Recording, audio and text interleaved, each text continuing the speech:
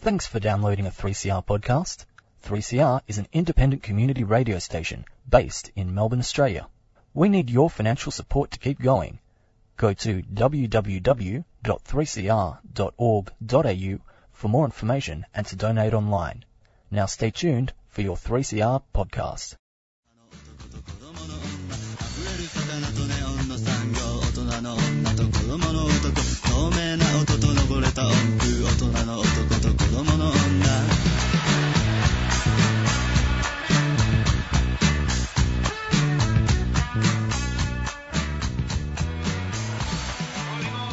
You're listening to Out of the Blue on 3CR Community Radio. My name's James Whitmore.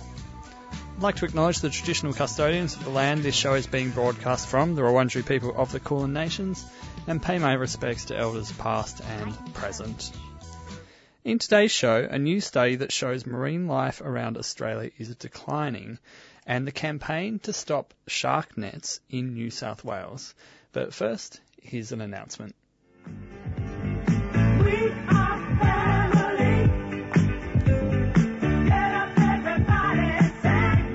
Trans Family is a not-for-profit organisation providing a peer support group for loved ones including parents, siblings, extended family and friends of a trans and gender diverse person.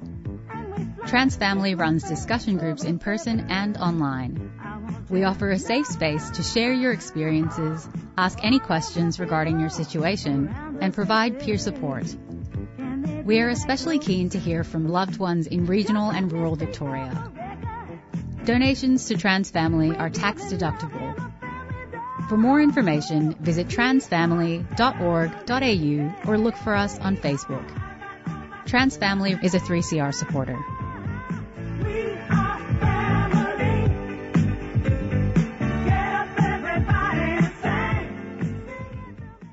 You're listening to Out of the Blue on 3CR Community Radio. Australia's marine life is under threat from all sorts of things, from climate change to pollution to fishing, but it's pretty hard to know just how populations of marine life are changing.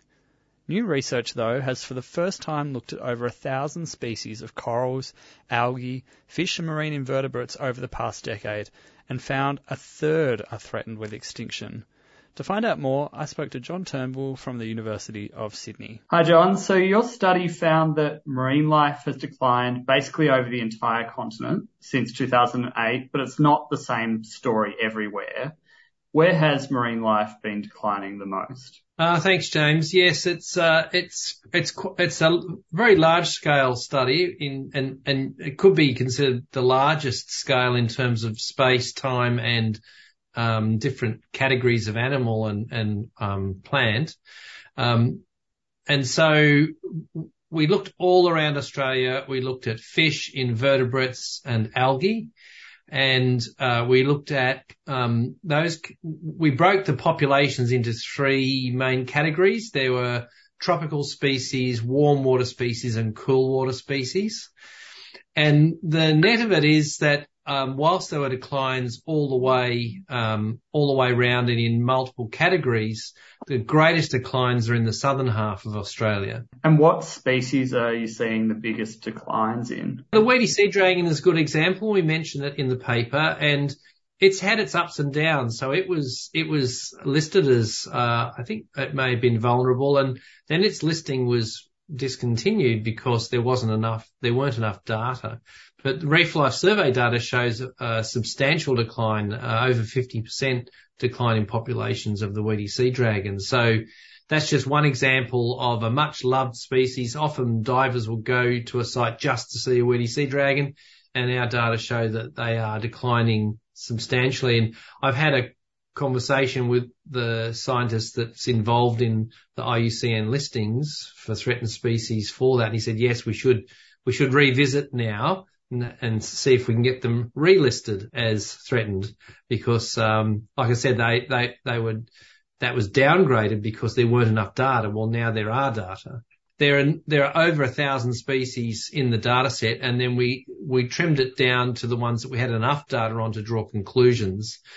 So it's probably best to talk in terms of categories. So, in the tropical regions, so the general thing that's happening is, when we have a warm year or a marine heat wave, the species live along the coast, and so there are some of a given species. There are some that are in the warm end of their range, and some that are in the cool end. So the cool edge of the range is further south.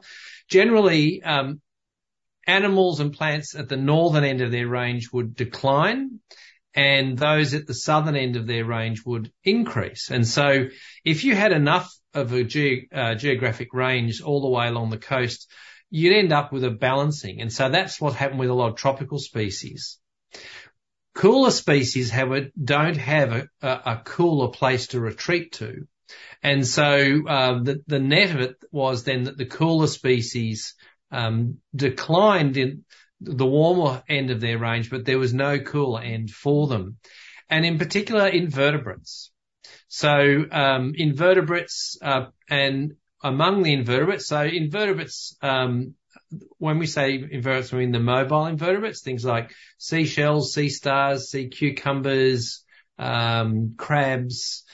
The category that really suffered the most was echinoderms, in particular things like sea stars and sea urchins were really hammered. So they were the biggest losers, but they were losers in all categories. The other big losers were algae, in particular kelp, particularly in the southwest, because they've had some very strong heat wave impacts over there. And why those two particular groups? Is it because they have very narrow tolerance for temperature as it is, or is there something else going on? Yeah, it's hard to say why. There are a lot of factors to consider with invertebrates. One really important factor is that they really don't have a lot of latitude in the temperature ranges that they can tolerate. They can't, for example, they also can't swim to a bit deeper water where it might be a little bit cooler. They're attached to the substrate normally. So there are a number of factors with invertebrates. But their tolerance for these warming and more extreme conditions, I think, is generally lower. There's also cumulative impacts. So an example would be in Sydney, we've seen really steep declines in sea urchins, but that's not just temperature. That's also runoff from 3 successive La Niñas. So it's a combination of things, and it's the same thing. If you have a heavy rainfall event, those sea urchins are stuck in that shallow water. They can't escape that pulse of polluted and overly fresh water. So that's the story with invertebrates.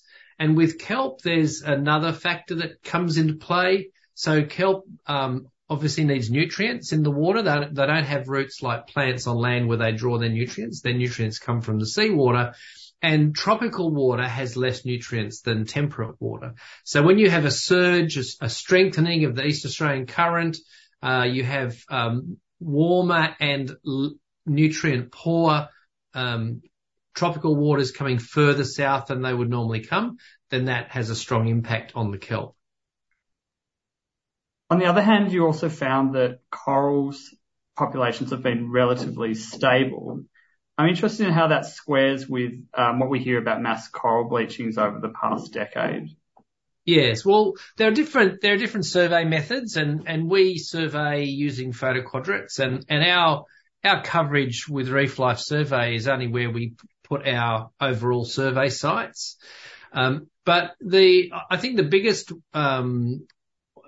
best way of appreciating the difference is when we have a large-scale bleaching event, it might be in the northern end, for example, of the Great Barrier Reef. And that can be absolutely tragic. Huge areas of corals can die. But the southern end might be okay. So that's really what we found. We didn't find that the corals weren't suffering. We found that the southern end of the range of corals was actually to some extent compensating for the declines at the northern ends of the range. You mentioned that it's not just all heat waves, that there are other factors at play. So what are some of the things we can do to address this decline moving forward? Yeah, well, another multiplier, if you like, or synergistic effect is we found that larger bodied fish declined more rapidly than smaller bodied fish. And so whilst we're seeing patterns with temperature, then the implication, if you think, okay, well, why would the larger body fish decline? They're the ones that we like to target when with fishing. So one thing we can do is we can try to remove as many pressures as possible at a local level. So if we have good marine parks, for example, we reduce fishing pressure. That's just one less stressor on those animals, which means they have more of a chance of surviving the warming pulse that might come from a heat wave. So I think that's one thing is really good marine parks, good and ones that are fully protected, so we can reduce some of that fishing pressure. But then there are other things we can do locally. So if we take that runoff example, managing our stormwater better so that it doesn't create those pulses, it's handled. The capacity of our systems to handle stormwater surges is improved, reducing pollutants going into the system. So there are a number of local actions that can at least give the organisms a chance of coping with the temperature problem. But of course, the temperature problem isn't going away. And if we don't deal with that and good old global warming and fossil fuels, then those other measures might give us a temporary reprieve, but we still have the edge of the cliff coming with these species because, around 30% of the species in southern Australia had enough population decline to be considered threatened. And so we could be facing extinctions of species, particularly in the south. And the problem with losses in the south, the tropical species, often they live somewhere else as well. They might live up in Asia, whereas the southern species have very high endemism. So 70 to 80% of the species down south live nowhere else in the world. And so if we lose those species, then there's not another population somewhere that they're still hanging around on Earth. If we lose them in the south of Australia, we lose them altogether. So you've looked at over 1,000 species over a decade, obviously a huge amount of data. Can you tell us a bit about the amazing effort that goes into collecting all of this information? Yeah, Reef Life Survey, I started with Reef Life Survey as a volunteer about 10 years ago. It's been going for longer than that. It's been going for 15 or more years. And I got involved just because the way to think of it is we're building this huge database of what's happening under the ocean without actually asking the questions. We're just building the database. And so then when we do have a question to ask, which is large scale, we can go and interrogate that store of data that's been built in advance. So Reef Life Survey is all done by volunteers. Many of the volunteers happen to be also scientists or technically qualified in related areas because it attracts those sorts of people. But of course we have volunteers from all walks of life, teachers and, people that work in business and all sorts. So we get volunteers who are highly motivated. So it's quite a selective process. It's not really a volume thing. It's about finding really dedicated and people who are prepared to put in the time. We train them up to a level of surveying that allows us to collect scientific quality data, and then we go out and do our surveys, and we tend to do them in intensive sessions. So we're doing Jervis Bay, for example, this coming weekend, a 4-day trip where we've got about 12 divers, and we'll all hit the water and do 20 or 30 sites. So we do them in those, if you like, those planned trips, but we also do them locally. So our local Sydney team goes out and does surveys most of the year round because A dive where you're doing a survey is a much different experience to a regular dive. You see so much more because we lay down a 50-meter transect tape and we study that 50-meter stretch intensively. We search under overhangs, we part the kelp and look at what's living in the kelp. So it really is a close examination of that site, and therefore it's for those who like that sort of thing, it's a great way to understand what's happening out there. That was John Turnbull from the University of Sydney. After the break, the latest on protecting sharks and other marine life in New South Wales. But first, here's Moju with Money. You're listening to Out of the Blue on 3CR Community Radio.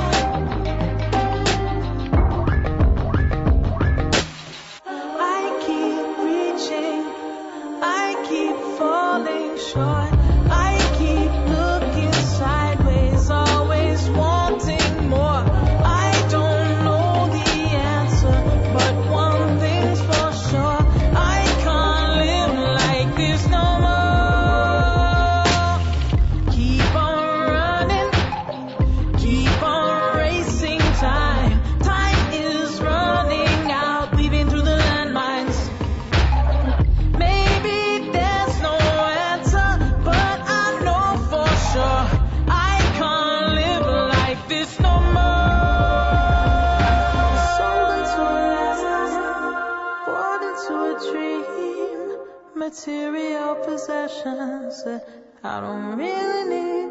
In the corner of my eye, there's a future I can see, where I am truly living, where we are finally free.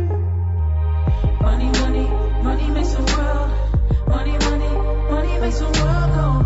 Money, money, money makes the world. Money, money, money makes the world go. Money, money, money makes the world. Money, money, money makes the world go.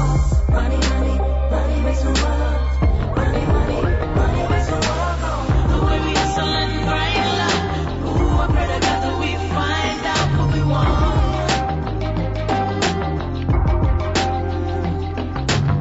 The way we hustle and grind, ooh, I pray to God that we find out what we want.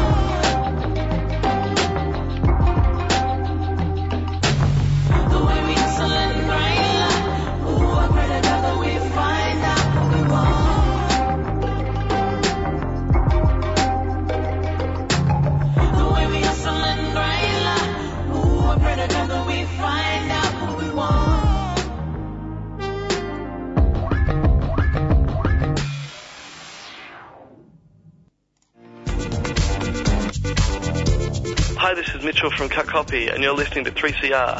Please support community radio. Subscribe now.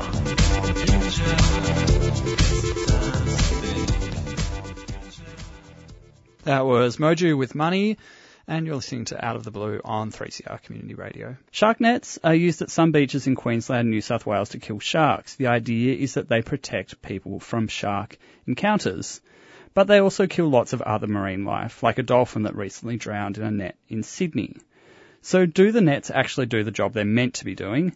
And at what cost to marine life? To find out, I spoke to Sea Shepherd campaigner Lauren Sanderman. Hi, Lauren. So recently there was the tragic incident, a dolphin caught in the shark nets near Sydney. How common is it for wildlife like marine mammals to be caught in these nets? Unfortunately, this kind of incident, while we don't always get image of every single entanglement, is quite a common occurrence in shark nets because they're so destructive for our marine environment. For example, last meshing season, a turtle was killed in shark nets every 12 days. So it's quite a common occurrence across dolphins, rays, turtles, other marine life, all the marine life that we cherish. But unfortunately, it's often out of sight, out of mind, but it's quite destructive and quite common. As you just mentioned, like there might be some uncertainty. Well, we don't necessarily know exactly how many are being how much marine wildlife is being caught in these nets. Who is keeping track of these numbers? Is anyone? So the Department of Primary Industries in New South Wales oversees this program, and they release, I guess, the annual catch record in July every year at the end of the program. So for context, shark nets are only in place in New South Wales 8 months of the year. They're set from September 1st to the end of April. Come July, they release the catch numbers for what's officially recorded. So officially, we know those numbers in July, but again, these are numbers from only what's found in the net is recorded. We know things slip out, things die after they've been released. So this is a very, very conservative number that's officially recorded. So we're not really getting a true sense of the impact of shark netting, in other words. No, by no stretch of the imagination. And of course, it's not just marine mammals getting caught, but also sharks themselves. Do we have any data on that? Well, yeah, there's plenty of sharks. So I think for context, I should describe. So shark nets in New South Wales technically are only meant to target 3 species of sharks. So white shark, tiger shark, or bull shark. They're not very good at catching either of those species. So, for example, last meshing season, there was about officially 376 animals that were caught in the program. Only 51 were white, tiger, or bull sharks. But there are plenty of other sharks that aren't targeted, that are caught and killed in this program, including, critically endangered grey nurse sharks, dusky whalers, even wobbegongs. So basically anything that can swim in the ocean or dive in the ocean can and has often been caught in these shark nets. So can we take a step back and can run us through how these shark nets have come to be in the waters of Sydney in the first place? Because they've been there quite a while, haven't they? They've been, in New South Wales, they've been used since, 1930s. So we're talking about a 1930s kind of standard of beach safety when we talk about shark nets. And I guess for the average listener, when we talk about shark nets, we're not talking about shark enclosures or a barrier as they're commonly misconceived. We're talking about, 150 meters of gill netting that's set about 500 meters from the shoreline and only goes about halfway up the water column from the surface of the bed. So they're not a barrier. We're talking about a stray fishing net that's just kind of anchored off the shore of about 51 beaches in New South Wales. So these nets were designed in the 30s, essentially the logic behind them was to kill local populations of sharks. And, we know well now that sharks don't have local populations. They're highly migratory species, but, they're a relic of a really, barbaric and archaic way of approaching, bather protection and shark mitigation. And they very much stay in the water purely because they've just always been there. But the scientific evidence that people know now, we know now that shark nets do not perform any kind of risk reduction, in protecting bathers. And we know that they're horribly destructive for the marine environment. Now, can we just break down that risk protection element? So, they are killing sharks. Why are they not, helping mitigate the risk of people who enter the water? That's an excellent question. So for context, about 40% of sharks that are caught in shark nets are caught on the beach side of the net.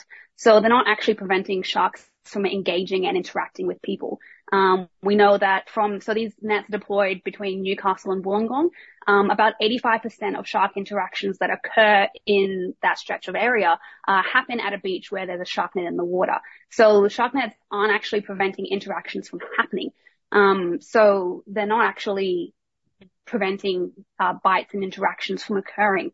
And we know historically as well from other case studies around the world that actively going out to try and cull sharks doesn't actually reduce the bite or the risk of a shark bite occurring. So it's kind of this double whammy of they're not there as a barrier or a deterrent to sharks to actually approach the beach, and they're not actually effective at, killing all the sharks in the ocean, which we know doesn't help with bather protection anyway.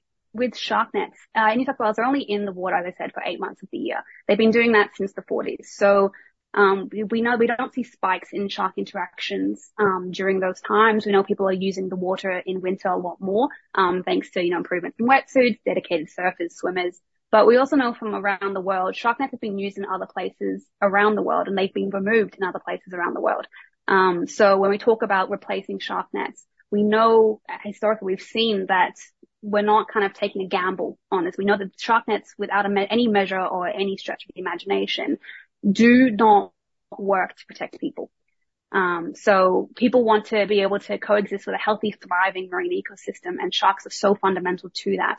And we can have that with modern measures and modern shark mitigation. We wouldn't accept a safety standard that's over nearly 100 years old in any other part of our lives. So why is our ocean safety the exception?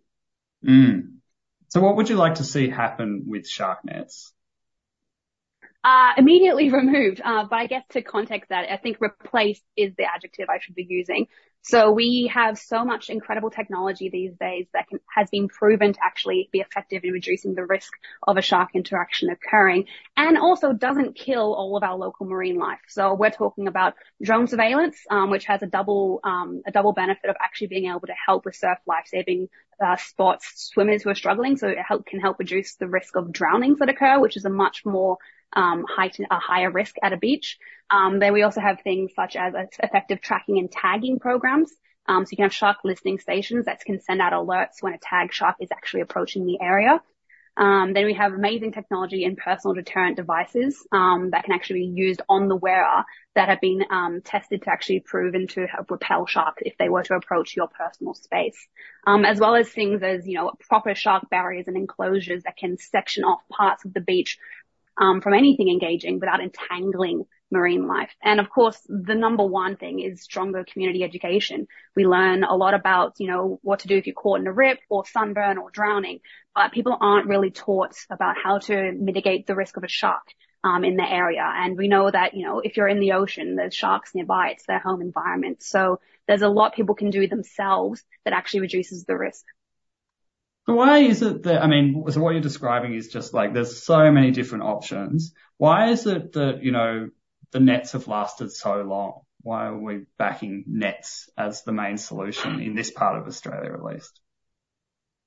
I guess it's important to understand that nets aren't backed as the main solution. When we talk about expanding shark mitigation technology, shark nets aren't what's put forward. They're just kind of reticent of an archaic age. So it's kind of, they're not being pushed forward as the savior, and there's absolutely no evidence that shows that, that they work. It's just more of, because this program is so long, it's nearly 100 years, it's just been kind of there, in society. So we've actually gotten to this peak where people have actually woken up and are a lot more informed about the destructive impact of shark nets and that they don't work. And now that we have all this incredible modern technology that can actually replace them in the water, we're seeing this great push for shark nets to be removed. And that's coming from the members of the community. The government has had years of public sentiment research in this area. So we know the communities do not support shark nets. They do not support these measures by any means of the imagination. Last year, every single council in New South Wales that has shark nets put it forward motions asking for the government to remove shark nets. And we also have the backing by the leading experts in shark mitigation, saying that this doesn't work and you're killing all of our marine life. So essentially, we've got this massive push across all sectors of the community on this issue, calling for shark nets to be removed. But at the end of the day, it falls on the primary stakeholder, who is the Minister for Agriculture, to just make the decision. So it entirely falls within the realms of politics why these nets haven't been removed. That was Lauren Sanderman from Sea Shepherd. And that's all we've got time for this week. To listen to this show again or any of our previous episodes, head to 3cr.org.au/Radio Blue. We'll be with you again next week, and in the meantime, stay well.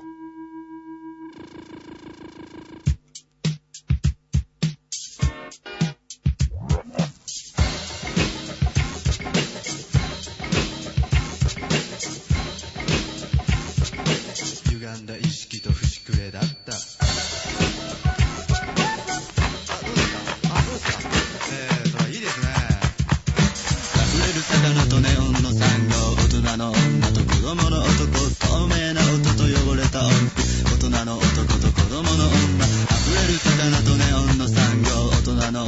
子供の男透明な音と登れた音符大人の男と子供の女